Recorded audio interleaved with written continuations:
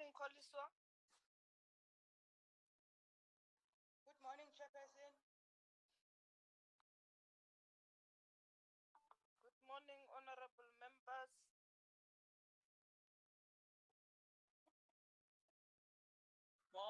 Morning, Chair.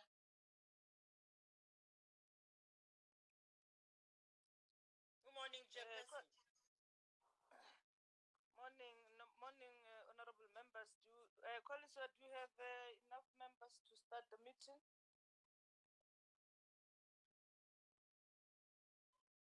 Hello, Chair. Yes. No, we have 5 members, Chairperson, of which we short of 1. Okay. Maybe let's wait for 2 minutes.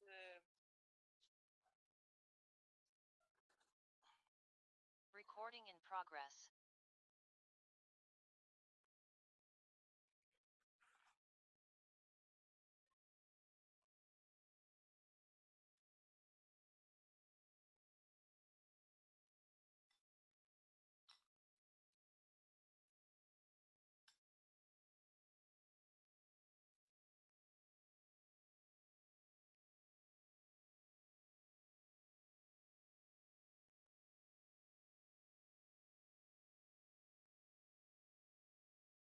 Hello, Chair. We can start now.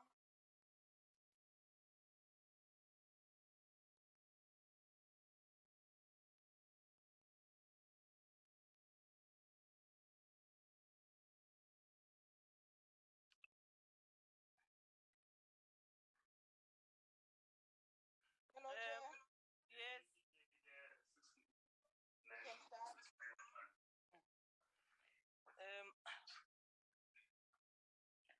Thank you, Koliswa. Good morning, honorable members. Can you flag the agenda on the screen, Koliswa?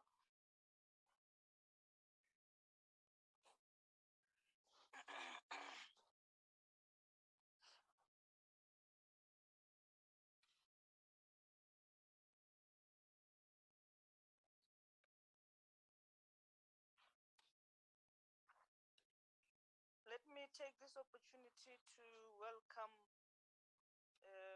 honorable members in your meeting and the the invited guests. You are welcome. I want to take this opportunity to ask us to observe a moment of silence for meditation and or prayer.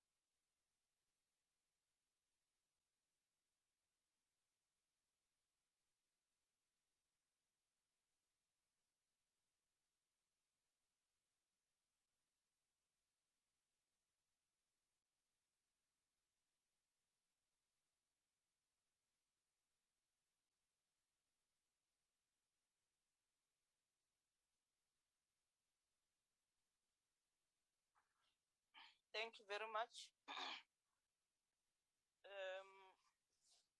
Can I then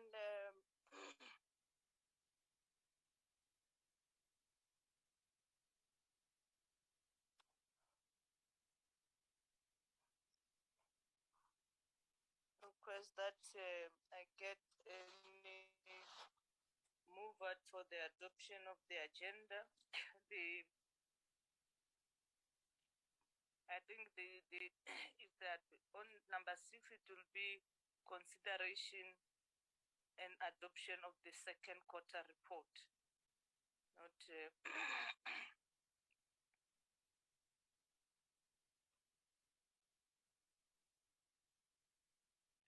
Koliswa? Morning. Hello, Chair. Yes, it's the consideration and the adoption of the second quarter report. Oh, okay. Yes.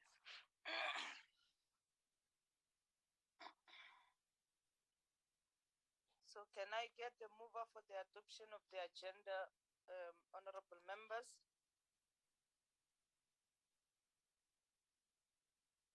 I move the adoption of the agenda, Chairperson.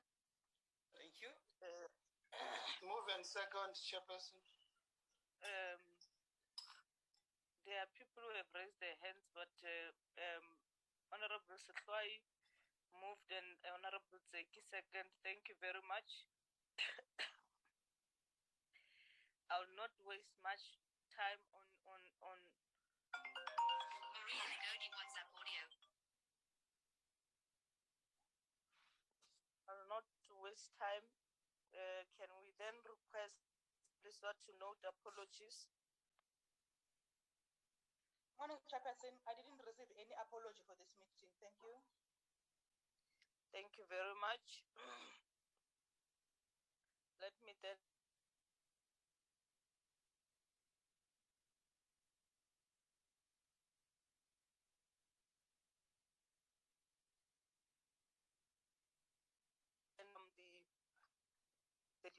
can you introduce the subject matter on the agenda? But I don't see any of them. Is it DG? DG? DM is also here, Chair. Or DM? The Deputy Minister is. DM Chwete? Morning, Chair. Greetings to all members of Parliament, the DG Mbulelo Changana, the DDGs present here, and all officials. Chair, I want to apologize that I'm struggling with the network, that you don't see my face today. You know me. And I'm in the rural area in KZN. Chairperson, thank you for inviting the department to update the committee on the establishment of Human Settlements Development Bank. The bank, positioned as a financial institution catering to needs across the entire human settlement supply value chain. Once fully established, the Human Settlements Development Bank is intended to be central to all financing and market activities across the entire housing supply chain, value chain.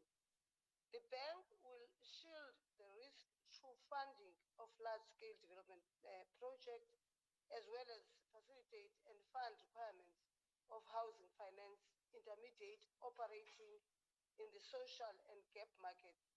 We already support a number of specialized asset-based social housing finance entities. The ambition remains to have Human Settlement Development Bank play an active role in revamping the business models for housing banks that will address these challenges. Chairperson, the project approach is twofold. The first step was consolidating operations of three entities, the Rural Housing Loan Fund and the National Urban Reconstruction and Housing Agency, with the National Housing Finance Corporation, Housing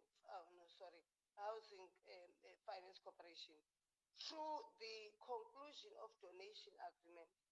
The creation of Human Settlements Development Bank is a final step, Chair.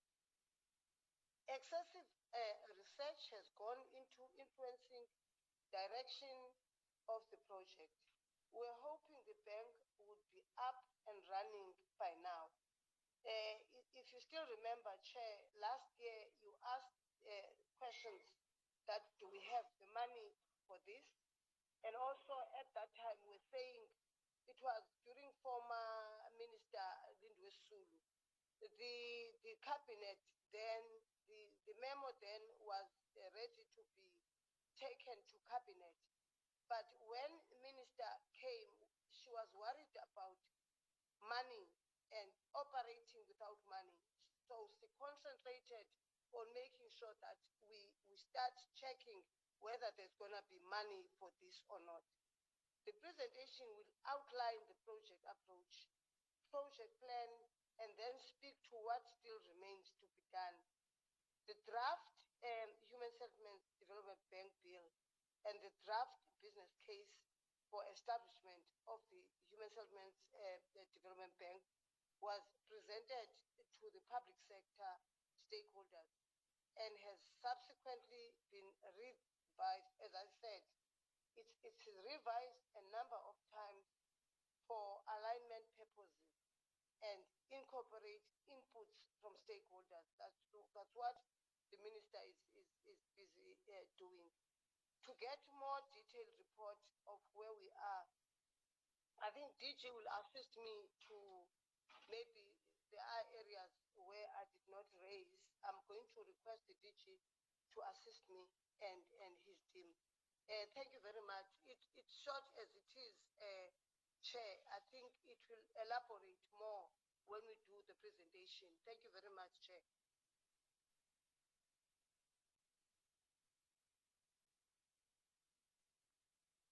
DG? Thank you very much, Chairperson. The DiAN has given a very good executive summary of the bank, where we are with the process, and the DiAN is correct. We started this process as early as 2014. The intention was to get everything done the latest by 2020. Chairperson, without wasting much of your time, I'm going to ask Jan Maritz to take us through the presentation.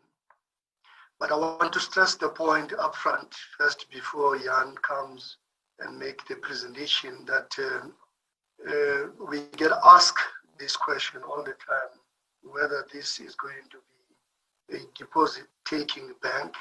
And I think it's important to stress upfront that this is not going to be a deposit-taking bank like other commercial banks, because if it's going to be a deposit-taking bank, we would be required to comply with all the other rules around capital adequacy or Basel IV, which regulates the functioning of banks. And that point is very important, Chair, because if we were to convert this bank to be a deposit-taking bank, it will take us another 5 years to conclude the process. It's one of the reasons why we've delayed the process, because amongst us colleagues, there are those who wanted this to be a retail bank and a deposit-taking bank, and there are those who said, no, let it be a DFI, like any other DFI, a Human Settlements Development Finance Institution. And I think we've settled with making sure that this is a DFI and not a deposit-taking bank. I think that point is very important, especially in the market, because I'm sure the market would want clarity around this particular issue. The person, without wasting much of your time, I'm going to ask Jan Maritz to take us through the presentation. Jan?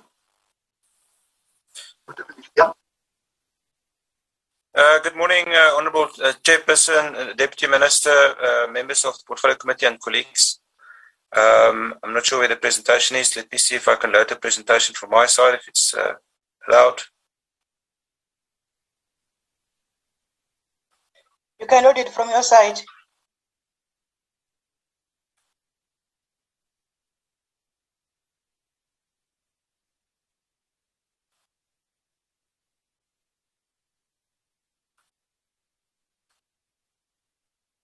All right, can you see the presentation?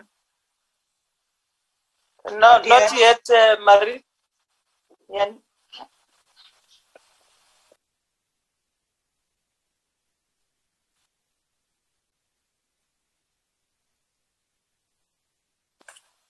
Yes, we can see it now. Thank you, Chairperson. As indicated, the purpose of the presentation is to update the Portfolio Committee on the establishment of the Human Settlements Development Bank.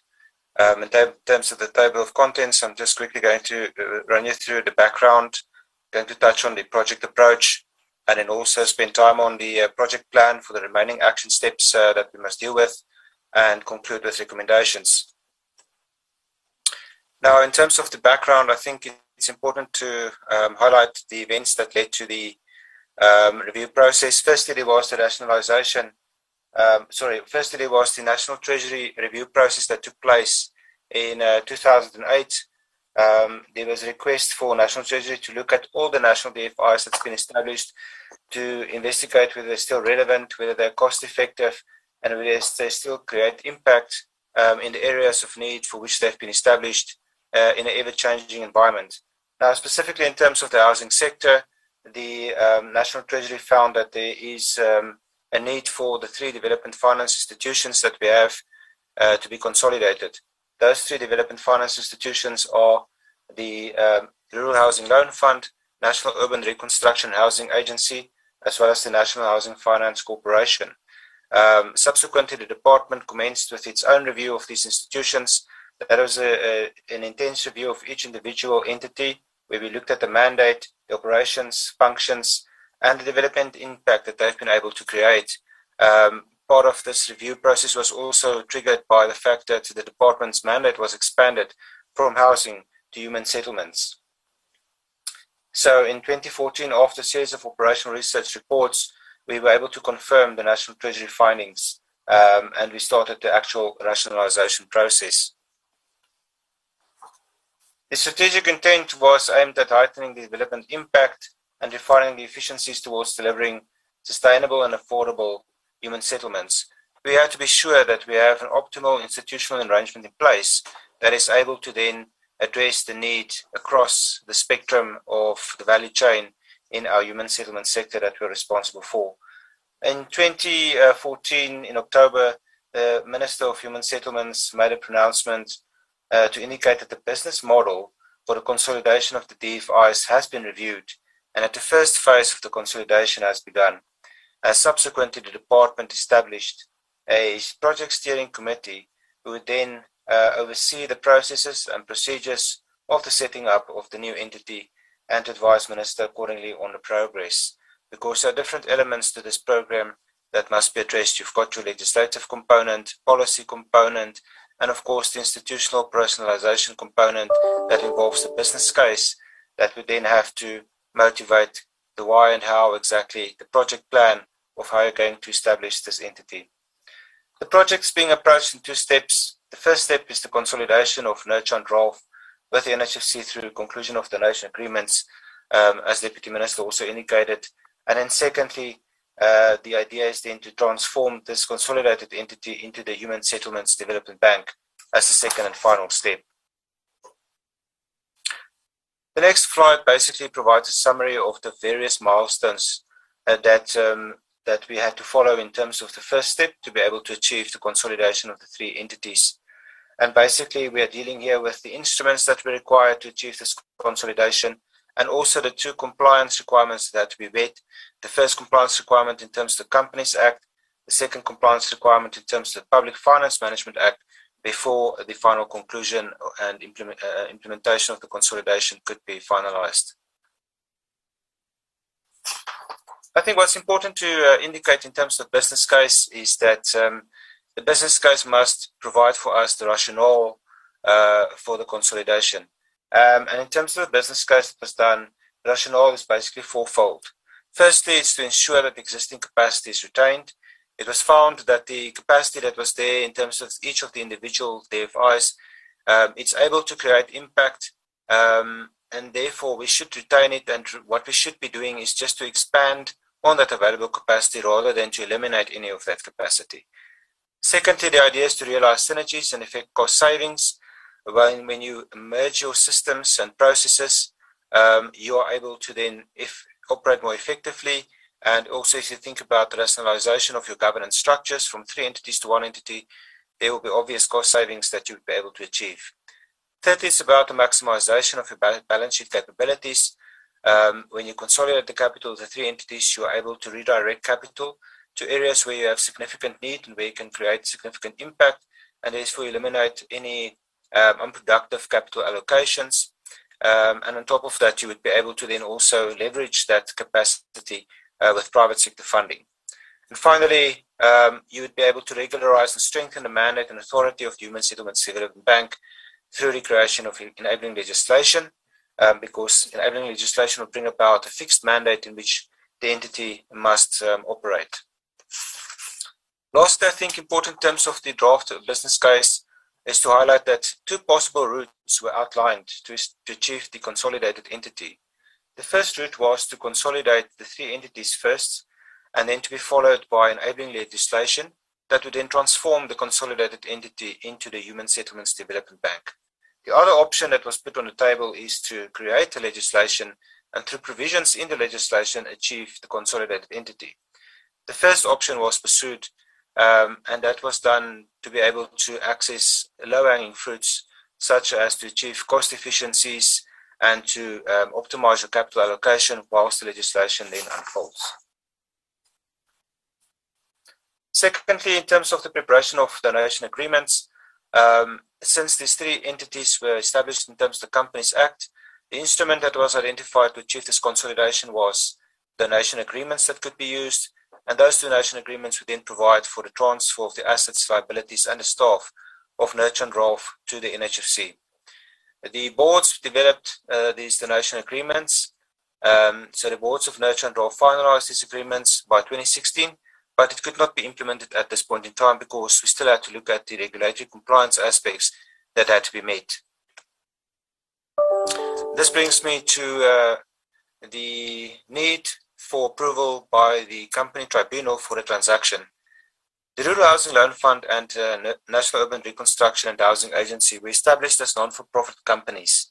And in terms of the Companies Act, when you wind down such a company, then the assets must be redirected to another entity with a similar mandate. Now, the NHFC has been established in terms of the Companies Act as a company with share capital. So it is assumed that it is a for-profit company. Government owned all the shares of NHFC, so really its activities and effort was directed to uplift society in terms of housing. But in terms of the Companies Act, we couldn't then merge the companies, and what was required is that we had to go to the company tribunal for a special approval to be able to conclude the transaction. That application was made and the approval was issued on the 28th of April 2017. The second regulatory hurdle that we had to overcome is to obtain approval in terms of the Public Finance Management Act for this transaction. Particularly, we're looking at Section 66.3 of the Public Finance Management Act that deals with the borrowing powers of a public entity. Now, the Rural Housing Loan Fund had a loan facility with a German development bank called KfW through the Development Bank of Southern Africa. It is a back-to-back loan agreement that was concluded. So now, in terms of the consolidation, the obligation would then be moved from the Rural Housing Loan Fund to the NHFC, and that is why approval was required. And the approval was obtained from the Minister of Finance, the concurrent approval in September 2018. After the compliance requirements were met, both in terms of the Companies Act, in terms of the PFMA, the donation agreements could be implemented, and all the assets, liabilities, and staff of Nurture and Rolf, it was therefore transferred to the NHFC. The effective date of consolidation was 1 October 2018, and the NHFC is facilitating the deregistration of Nurture and Rolf with the Companies Intellectual Property Commission, whereafter the entities will then be delisted in terms of the Public Finance Management Act. So this brings us to the second step, which is then to transform the consolidated human settlements entities into the Human Settlements Development Bank. And in this slide, I'm just basically outlining the various milestones in this process. Currently, we are at the stage where we have to determine the capitalization options. This will be then followed by the cabinet approval process, the National Assembly process, the promulgation of the bill, and finally the operationalization of the Human Settlements Development Bank. I'm going to take you through each of these milestones next. Firstly, what we needed is a Human Settlements Development Bank policy framework, because the policy framework underpins your enabling legislation.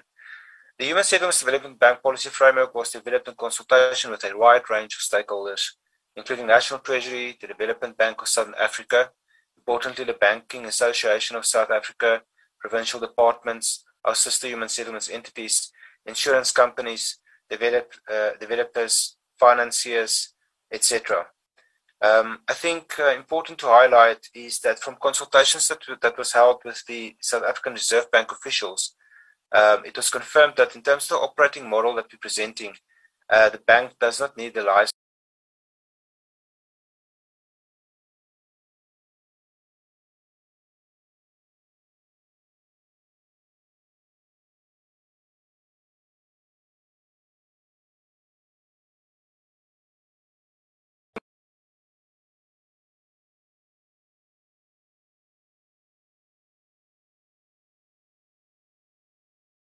relates to the refinement of the business case.